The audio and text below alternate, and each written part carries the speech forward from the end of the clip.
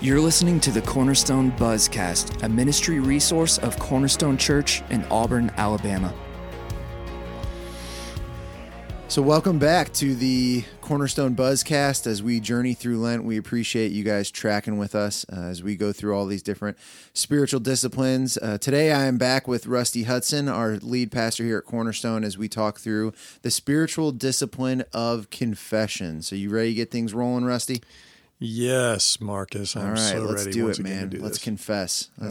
Rusty, can you go ahead and confess to me your deepest, darkest secret, please? Okay, well, it all started when I was like 5. No, I'm not going to confess to you. Okay, that's not the point of this? All right, sorry. My bad. So my first question for you, Rusty, about the spiritual discipline is, what is confession? Like, what is the biblical background of confession? Where do we see it in Scripture? All that good stuff that we need to know about it. Yeah, so a lot of people don't really think about confession as a spiritual discipline necessary. They just are like, I know that somewhere along the way I'm supposed to do that. But basically the definition of confession is like an acknowledgement or an admission or disclosure. And in the realm that we're talking about, that would be of a sin or of a sinful situation in our life. So that's basically what confession is. But there's a kind of a thought that Richard Foster, he's also a guy who writes a lot about spiritual disciplines. Yeah. He said this, he said, confession is the spiritual discipline that allows us to enter into the grace and mercy of God in such a way that we experience forgiveness and healing for the sins and sorrows of the past. And then he says both forgiveness and healing are involved in confession. So confession is one of those disciplines that we have that kind of reminds us that this is what we do on our end of this relationship with God, and then on His end is the act of forgiveness. And, we just talked about that this past Sunday, just the whole idea of forgiveness, that obviously there's power in the act of forgiveness from God's end, like the woman caught in adultery, and she experienced that herself. But for you and I, we find that forgiveness when we confess our sins to God. Yeah. And that's an important part of that.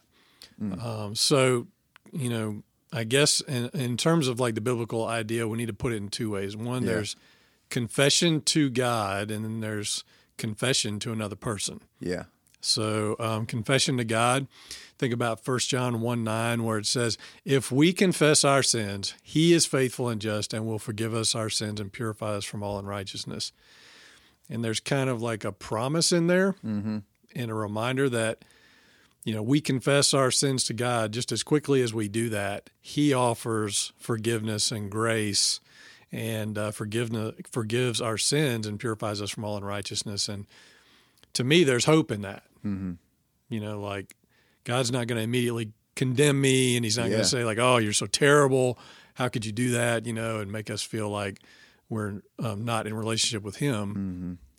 He genuinely wants to forgive us. Yeah. Like the freedom of knowing that doesn't matter what it is that I'm confessing. If I'm faithful in bringing it to God and confessing it, no matter how dark it seems in my mind, like the Word of God tells us that He is faithful to forgive us for that. Yeah.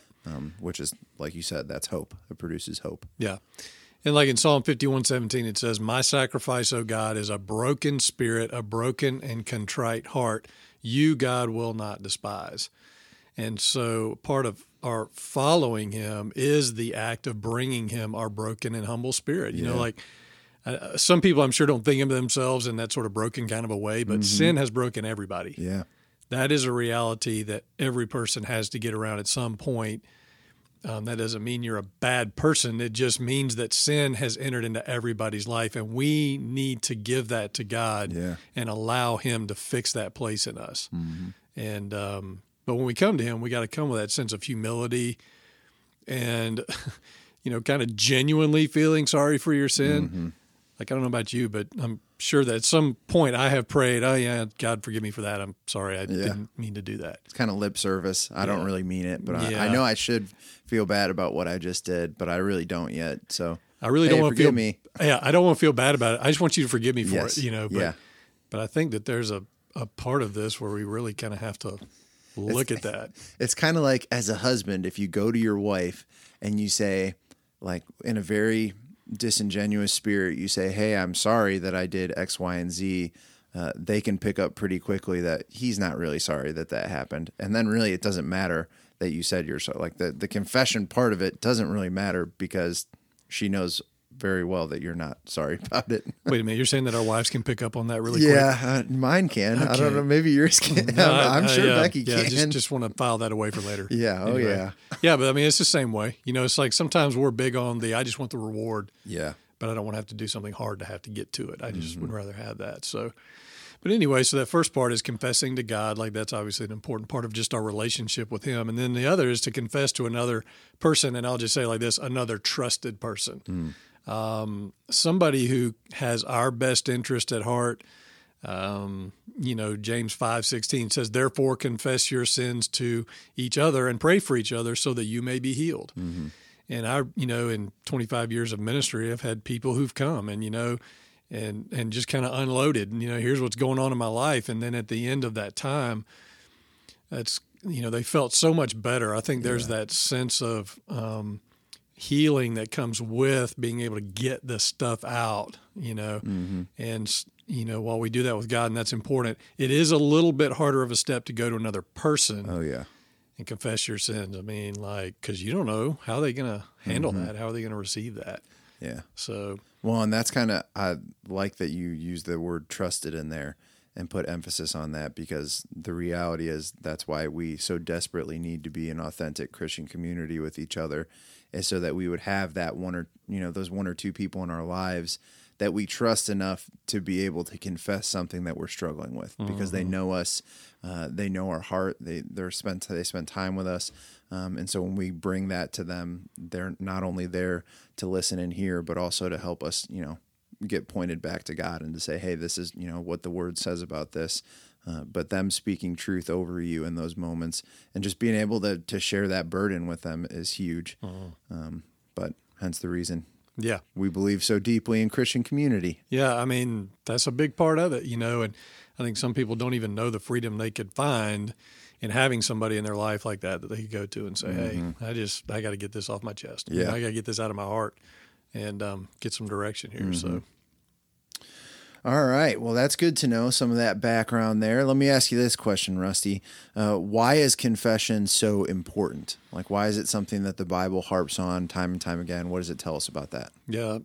Well, first of all, I think in our culture, it's not just like a real common thing for people to confess because, frankly, not many people want to, as we've said before, think of themselves as guilty of anything. Most people aren't reflective enough or open enough to really examine the destruction and pain that sin can cause in our own life or in other people's lives. And sometimes it just takes somebody to get that out of us. Yeah.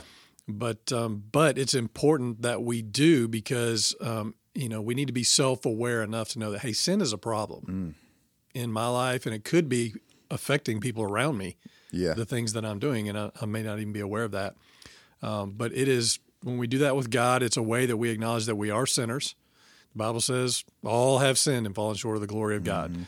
So we need to get around that. And by confession, we're actually doing away with pride. And, pride is the original sin. Yeah. So we have to overcome that by saying, look, I get it. I am a broken person. Sin is a part of my life. I need to confess that to God so it sort of keeps pride from becoming an issue. I read a quote this week, and it said, the only way that we can move toward Christ is by confessing, repenting, turning away from the sin, the life, the attitudes, the beliefs, the actions of our flesh, of our worldly selves, and then moving toward Christ. We want this in our heart. We can't go one way while our feet are faced another. Like it's also about our motives. It's about saying, I genuinely want to move in a good direction. Yeah. Not like we said earlier, I'm giving lip service to it. So yeah, that's a hard one. I know when I'm in a season or when I'm sitting there confessing, either if it's through prayer or I'm being honest with someone that I'm with about something I'm struggling with, there is definitely a sense of humility and just a humbling that comes with me expressing, hey, here's some of the ways that I am struggling right now, because it's never even all of the things that I'm going through. It can be just like, hey, here's a handful of the things that come to mind.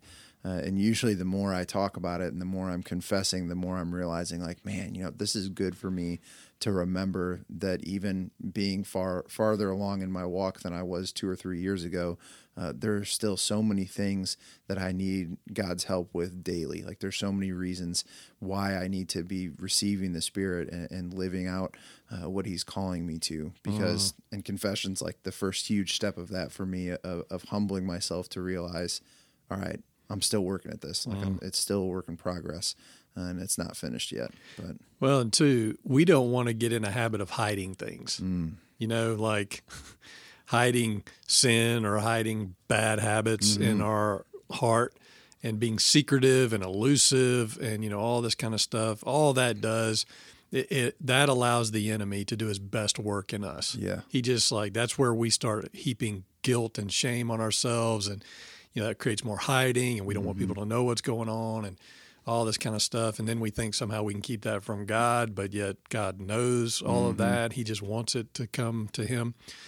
So, I'm kind of like, before we get to this terrible self-image as a result of all that, let's let Jesus shine the light of His grace and love in those dark places in our heart to bring healing and hope, Yeah.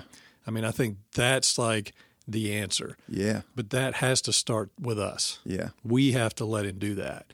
And confession is like a doorway that begins that process. That's so good. Ugh. Yeah, the hope that Jesus brings, man. Yep. All right, so that's a great just rundown of all the different important parts of confession. And I guess my question when it comes to all of these spiritual disciplines is going to be the same of, how do we practically walk out this spiritual discipline in our lives? Like, if we listen to this podcast, we hear about confession and we think to ourselves, I want that to be a part of my life. Like, I need that to become a part of my rhythm. What does it look like for us practically to make that happen? Yep. So just a few things. Number one, first, acknowledge your sins in prayer to God. I mean, like, that is where we always start with confession, is just in our prayer time with Him. Just recognize, say, hey, this week this happened, whatever. Bring that to God, knowing that He's bringing to you grace and mercy and forgiveness and wants to restore you and heal you. So that's the first thing. And then second, just being willing to go to another person, and maybe you don't have somebody in your life just yet, but maybe you need to begin to pray, God, who is somebody in my life that I trust enough to have these kind of conversations with? Sometimes if like you're dating somebody or in a marriage relationship, maybe it begins with just being willing to say, I'm sorry to them for something you did. Yeah. Because pride keeps us from going to a genuine sorry. A genuine not sorry. the lip service. Yes, okay. Not lip service. Got it. That kind of stuff. Anyway, yeah, so going to them and, hey, I did this, I'm sorry. I'm that's an act of confession right there. Confessing our motives even by, not only did I did that, but here's why I did that. Yeah. That's what we call sometimes the last 10%. People mostly want to have comfortable relationships and conversations with people, and we don't share the last 10%, which is the thing that we really needed to say. Yeah. But confession is the act of giving the last 10%, and it's saying, listen, here's the whole thing, and that's where we find the good stuff starting to happen. And so that can happen in a trusted and accountable relationship. Yeah. And so maybe that's like a person you're in some sort of accountability relationship with. So those are just kind of like practical ways to do that. Yeah. The point is ultimately to be free. Like, the Bible says it is for freedom that Christ has set us free. Confession is about finding freedom, really at the end of the day. Yeah. And that's so good. I think the importance of settling into that rhythm of confessing to the Lord, and then also finding that group of, or that even that individual that you trust, and confessing to them the things that you're struggling with, finding that support group. All of those things lend towards freedom, because like you said, that's where the hope comes from, realizing that, hey, I'm not alone in this struggle, that there's other people that are pursuing holiness, and along that pursuit, they're figuring out, all right, confession is of the utmost importance for me to understand what's going on in my heart. But I think that by acknowledging that to God and others, that's such a crucial part of that journey. So, wow, Marcus, it's like you really get this. Well, I've never been to seminary. I'm not as smart as you. So I just listen to what you say and then regurgitate it back to you in a form that's dumbed down a little bit for someone like me. I appreciate that confession right there. Thank you. Yeah, no problem. No problem. Yeah, I anytime. gotcha. All right. Well, we have appreciated you guys sitting and listening to this special podcast here about spiritual disciplines.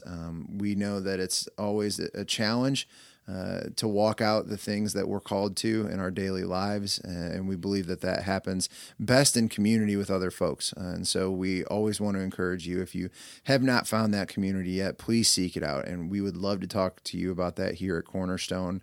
We have a ton of folks that can get you connected to the right people. So if you ever have any questions about that, always feel free to connect with. You can connect with Rusty on a Sunday morning after the service if you need to, or anyone on the Next Step team wearing those orange lanyards. But they are all there to help get people connected in the right places. So I would encourage you to seek that out and continue living what God's calling you to in these spiritual disciplines. So, Rusty, you got anything else for us this morning? Nope, good to go. All right, thank you guys. We hope to see you back here next week with our next spiritual discipline.